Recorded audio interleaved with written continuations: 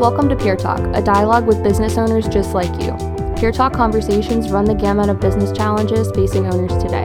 The host of Peer Talk is Dan Crowley, founder and owner of Peer Executive Groups, which provides a safe space for owners to share their experience, grow their businesses, and learn from their peers. Okay, welcome to Peer Talk. There are a number of great business owners out there, just like yourself, who would love to share their experiences with you, and we hope to give them a voice. Today's episode is sponsored by PeerTech, the industry's first real-time, quarterly, and affordable financial benchmarking tool. Real-time industry data with actionable insights. Contact PeerTech today at peertechapp.com. Welcome, everyone. We have an exciting episode for you today. We are going to be focused on acquiring a second location.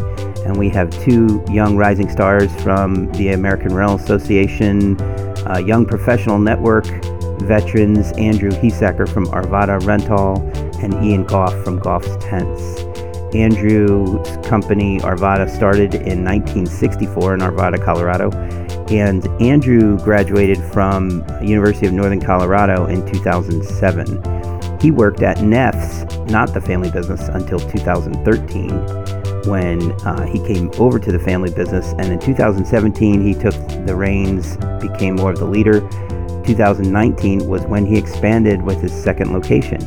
Ian from Goff's Tents been around since 1985, went to St. Catherine College after high school, ended up joining the team in 2004, transitioned into leadership from 2008-2010 timeframe, and made his second acquisition, or his first acquisition, second location in 2020, during the coronavirus. So it'll be interesting to hear about that. So welcome you both to the show. I want to welcome everyone to Peer Talk. Today's topic is about acquiring a second business or location and bringing that into your operation. We have a couple great guests today. One is Andrew Hesacker from Arvada Rentals. He works in general tool and construction equipment. Andrew's background is, working in Arvada. Arvada has been around since 1964.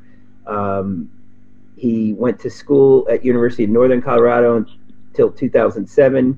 Came into the business. Well, actually didn't come into the business. Actually worked at Neff's until 2013. Took over operations in 2017, and in spring of last year, 2019, is when he acquired his second business, or his first additional business. Our other guest is Ian Goff, and Ian got involved in the business the business launched back in 1985. Ian got involved in 2004 and really started to take more of a leadership role and took the reins of the company in the time frame of about 2008 to 2010, and Goff's acquired its second location additional location in 2020 in the time of COVID. So that'll be very interesting. Gentlemen, welcome to the podcast. Thank you. Yeah, thanks. Ian and Andrew, thank you. I want to start with Andrew. Why don't you follow up on my comments there about your background? Tell me about, how you got to this place where you're now operating this company and you decide you need to expand. Yeah, it's kind of an interesting story. Definitely non-traditional compared to most second-generation rental operators. I never worked for Dad in the past, through school or anything like that. He always, I had a job since I was 14, but it was never with Dad. He didn't want to subject me to being the boss's son. So, and it also afforded me much experience outside of, it broadened my perspective very greatly. So, I got through college, and right as the economy was kind of starting to go down into the recession there in 2008, and I really would have taken any job that was offered to me. But fortunately, Neff Rental was at a career fair because there was another Northern Colorado alumni there. And so they offered me the position, and that's how I got my start in the business. And then in 2013, my dad and I were having a conversation, and it kind of just morphed into a possibility for me to get out and do something else other than NEF, whether it's go to another rental company or potentially step into leadership with Arvada Rentals, which that's what ultimately ended up happening. Gotcha. Wow, very interesting. And then take us a step further on that. You get into the company, you pretty rapidly started to look at expansion. Tell us about that.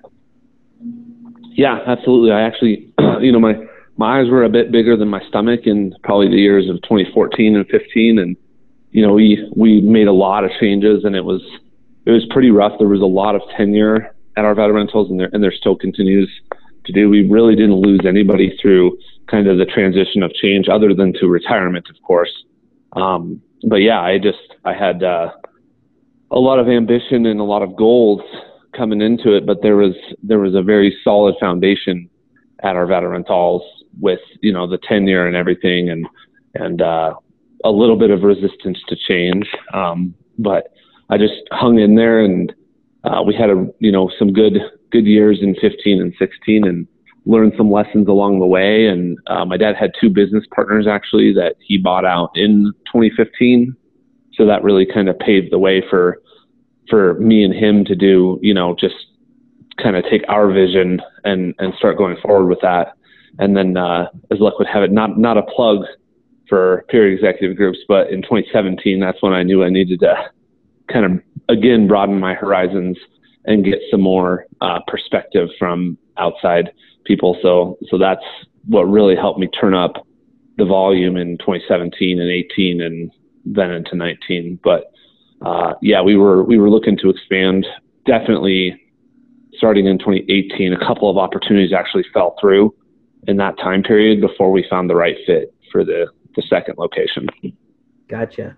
Okay, well, before we get into how that fit looks, let's move over to Ian. Ian, you are a party and event rental operator, and obviously your business has been around for a while, couple decades. You get involved in it.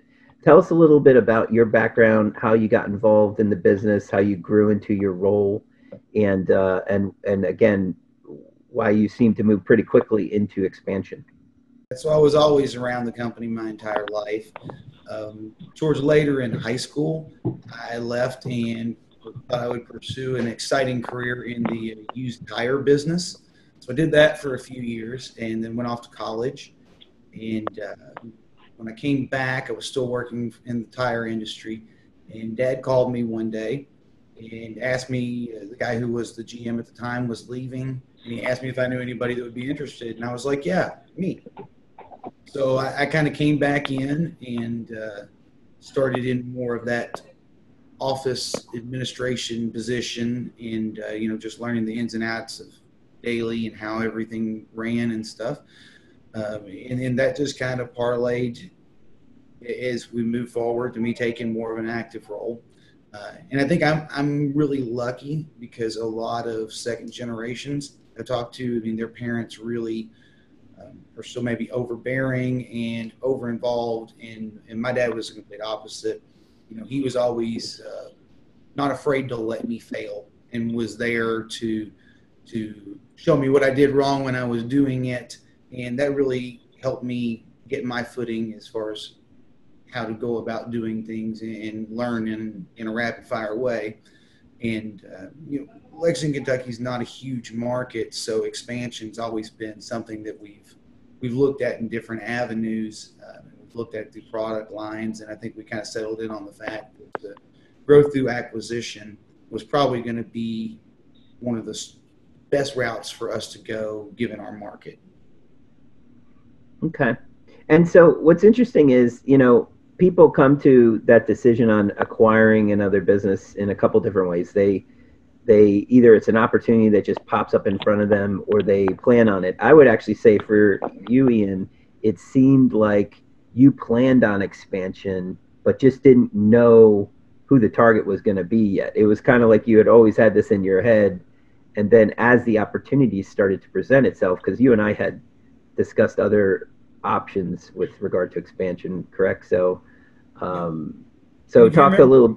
Yeah, go ahead. All right. Now, if you remember, we actually talked about this particular acquisition maybe 2 years before it ever happened. It was Oh, wow. a business that was particularly interesting. The Purdon Rental brand has been established for 46 years. They're a staple in the community. Sam Purdon, that was running, it was third generation.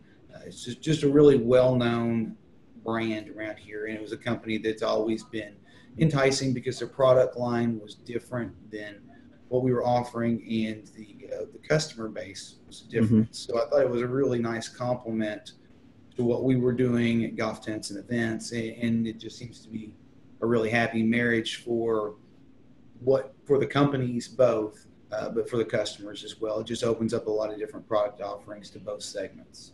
Excellent. So it's a complementary business that was acquired. So that gives us a little insight into the impact that target had on your business model. That's very cool. And again, lines up with your business plan. So in your case, Andrew, you saw this as was it an opportunity where the individual was looking to sell and they came to you, or was it something planned where you always knew you were going to expand and so you kind of reached out, or how did that go down? It's a little bit more the latter of what you just explained there. We had been actively seeking out growth opportunities. We had 2 other opportunities that did not work out. And then at one point I kind of was running through the Rolodex of people and rental locations in my head, and I came across this particular opportunity, and honestly, I just threw the gentleman a phone call and explained it to him. And interestingly enough, as luck would have it, he had just instituted a broker to try to sell his business. So it was just kind of unique timing, and really a very unique opportunity that we were looking to expand, and he just that very minute was like, oh, I need to get out, So that's kind of how it came up. So did you, when you looked over his business, and we're going to get into your acquisition story in a minute, but did you see that it was a complement from a asset class standpoint, or was it something where location-wise, geographically, it was a good fit to kind of chase after a new market? It was definitely the geography that made it that much more enticing. The asset classes, we had to make some changes and whatnot. They had probably, I don't know what the percentage was, but 50 or 60% of it was party and event. So we knew we had to make some changes to kind of get everything in sync with our vision and what we were doing at the time. Gotcha. Okay. And to give our listeners an opportunity to kind of understand the size of acquisition or what you guys were chasing after, a year from now, 2021, end of the year, what is the impact? Your acquisition happened, Andrew, in 2019. What percentage of your total revenue do you I know that some assets might have been moved around, but how do you see that impacting it? Is it 20% of your total, 30% of your total? Doing some quick math in my head, I would say, it's about 20-25% of our revenue is from the second location. Wow. That's great. At the end of 2021, hoping to tick that up to 30 or so percent would be ideal. Wow. That's great. And then also for you, Ian, what's a year out, what those assets, that particular category of assets, which is different than a lot from what you currently had in place, where do you see that going? What percentage of your total revenue? I think between the revenue that the second location will bring in and then the assets themselves and being able to offer those to our current mix, rough numbers, I think we're looking between 30 and 35%. Just wow. in the small sample size that we've seen since the acquisition, how both customer bases are willing to embrace the additional offerings. I think could have, given COVID releases us to some larger events again, and we're able to get back to a little more of a normal situation, especially in the party and event world. I think it's going to be a pretty significant number. Okay, wow, tremendous. So two things I want to look at. One is, first off, I'd like to hear your acquisition story in detail, how you found this business that wanted to sell, how you ended up, actively identifying a value and, structured a deal, made it happen, that kind of thing, what that might look like. You don't have to give very specific numbers, but certainly is a key person kept on and you're paying a note, or is the owner staying on, that kind of thing. And then the second piece, we'll talk about if there were any employees that came over with the deal and what that means to your company. So why don't we start with Andrew? Why don't you talk us through your acquisition story a little bit? Yeah, absolutely. So there was, including the owner, 5 employees, and all 4 of the non-owning employees stayed on, and 3 of those 4 remain with us today. The one was a younger high school age kid that ended up going to college, so it's not as if he, left us or whatever out in the cold. The other 3 employees, fortunately, they have a lot of tenure. The counter person, he's been here for, I think, about 30 years. And then there's a mechanic that's been here for 35 years. I hope I didn't mess those numbers up. And then the other yard/mechanic gentleman has been here for about 15 years. So, as anybody that's acquired any company knows, it's a challenge to have this abrupt change, of the way things were for so very long. But fortunately, we were able to kind of come in and be on their level and let them know that they were an important asset through the years, and that we were very, very highly interested in keeping them on to go into the future. So that really worked out well. The owner, he was an interesting guy. He had been owner here for 40 some years, and we made some awful large changes through the 2019, and it was interesting because I think his mindset was a little less along the lines of throwing things away, so to speak, trying to be not negative by any means, but he really didn't throw things away too much, to be honest. And so we kind of came in and very quickly, established what needed to be kept and so on and so forth. And as luck would have it, he kind of kept, and he still comes in once a week or so. And as he's relaxed into retirement, he said, it's been enjoyable for him to see, his baby kind of go into the future, albeit pretty much totally different. Yeah. So I think that answered the question. How did you, so from the acquisition story standpoint also, what did that look like? How did you guys arrive at an agreement on price? He had a dollar amount in his head, and we had received, financials, and kind of, I've had enough experience with those to kind of know where it needed to be. And we ended up getting an asset list and essentially going asset by asset.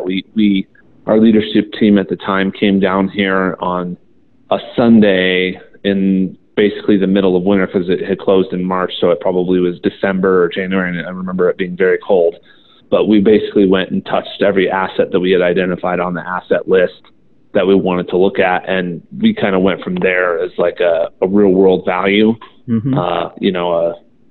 and that's, fortunately, that's the number he kind of had in his head.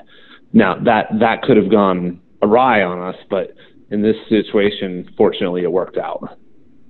No, that's good. That's very important to understand how you went about acquiring it, because we talk a lot in the peer groups and with the different members about, how you determine your value, your valuation. Lots of times it's based on EBITDA, or cash flow, a multiple of cash flow. And the idea would be that you would acquire the business and make improvements to it. So therefore you'd, be able to get your payback at a quicker pace than what you paid the owner out at for them to exit. So, Yep. And did your owner stay on in the form of any payroll or anything like that, or Nope. no? He just He comes did not. by and he likes to come by Yep. and see the place. Okay, excellent. Yep. And Ian, going over to you, how did this happen for you? It was an opportunity versus a plan. Did you approach them? Did they approach you? And how did you guys determine what price to do and all that? Ours was really kind of odd. We had been working with the owners with the at Burton Rental for several years doing stuff. We were doing a lot of their big tent. They were handling a lot of the smaller pieces for us, and they were also doing all of the laundering on our linen and stuff. So just the two families worked together on jobs and have for a long time. And it was Monday or Tuesday, and I was taking a load of linen over there to have it cleaned and pressed. And I got there, and Sam was there, and his father, Paul, who were the two principal owners. And Paul's been retired for probably 5-6 years, something like that. And he goes, "Hey, if you got a minute, I want to talk to you." I said, "Sure." And he just asked me outright. He said, "We think that it's time for us to get out, and would you be interested in buying it?" And I said, "Yeah." I said, I would certainly be interested. I said, "Do you have a number in mind?" And he shot me a number right there. And I said, it's a realistic number. And I asked him for asset list and some financials and some other documentation. We got it. And of course, Dan, we worked together on the valuation of the business. And, he had a real practical number in mind, especially given the times. And then as we worked through it, there were some deposits that he'd taken and some refunds that he'd be handed out. And we worked that number down to a number that was, I think, it was a really good number for us, and it was a fair number for them. Mm-hmm. And we did a certain percentage of it down, and then we actually did a finance with them where we gave them a little bit, maybe another point or so on the interest, where they had come down on the price and worked that out. So it was very amicable on both ends of the deal, and we certainly want to keep a good relationship with them because they're still have customers that they've worked with for 50 years that they're sending our way and kind of back and forth with all that. So it's been a positive experience, and lucky that it just kind of walked in the store one day and there it was. That's excellent. So down money and some seller financing. So Andrew, how did you guys do yours? We also did the real estate at the same time. So basically, we refinanced the other real estate for the original location and basically got enough money out of that to put the down payment on the real estate and make the acquisition in full. So it was nice to be able to keep it lean and not incur too much debt because of that. Gotcha. Okay. And then, Ian, we didn't get out of you yet. Did you pick up any employees in that transaction or just buy the assets? We did. So because this happened during COVID, obviously there was the family of owners. There was 3 of them. They all left. There was a lady who'd been in sales for about 20, 25 years, and she retired. Mm-hmm. And they had pretty much let most of their install staff go because of COVID, but we were actually able to retain the staff from the linen and dish department, which was a crucial piece for us because that was one of the most enticing things that they had that we didn't hear. So having staff that was already familiar with the product, the process, and the equipment really made it a seamless transition on that end. Gotcha. Okay. And then, you've only been in there for a few months. Had any surprises, anything where you all of a sudden you're rolling up your sleeves on certain aspect of it that you didn't think about, or? Oh, every day. This is running. I mean, I've done everything from reorganize the warehouse to the move out of the main warehouse. We just kept the showroom, linen and dish area. So we've been part of that. There's a redesign of the showroom. There's been, going back and picking up loads of dishes in the truck because you're, running lean these times. So it's always a surprise of what the day is going to look like. But, that's why we're in this business. Gotcha. Well, but responding well, that's good. And so, in the same question for you, Andrew, you've had the place for a year and a half now. What's life been like? Have you had some things surprises? I mean, I personally was surprised when you started posting the pictures of the yard before and after, and kudos to you on that one. But anything like that? Nothing. I wouldn't say negative. There was surprises pretty much at every corner. There was things that I didn't even realize were rental items that kind of came out of the party and event side of things. Like, I guess brass was a big deal at some point. So there was candelabras and there was kneelers and stuff. So being an equipment, a general tool and construction person and company, we were a little shocked by that, I guess you could say. We were also shocked that the new, the 3 or the 4 employees they were actually very excited to help and to kind of bring this to the state that it's in currently, in terms of, getting rid of things and reorganizing things. And really, we kind of attribute that to everybody if you can find stuff easily, it makes your life easier, as a rental person, whether you're a mechanic or a counter person or whatever. But to get and to stay organized is sometimes a challenge.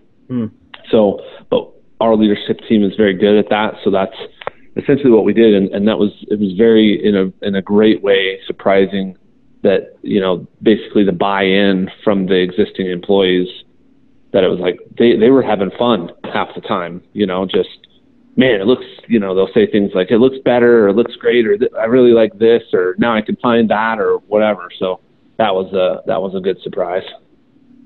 Excellent. And did both of you, I know, Ian, it doesn't look like you rebranded Purdon as Goff's, correct? You're leaving Purdon as the name?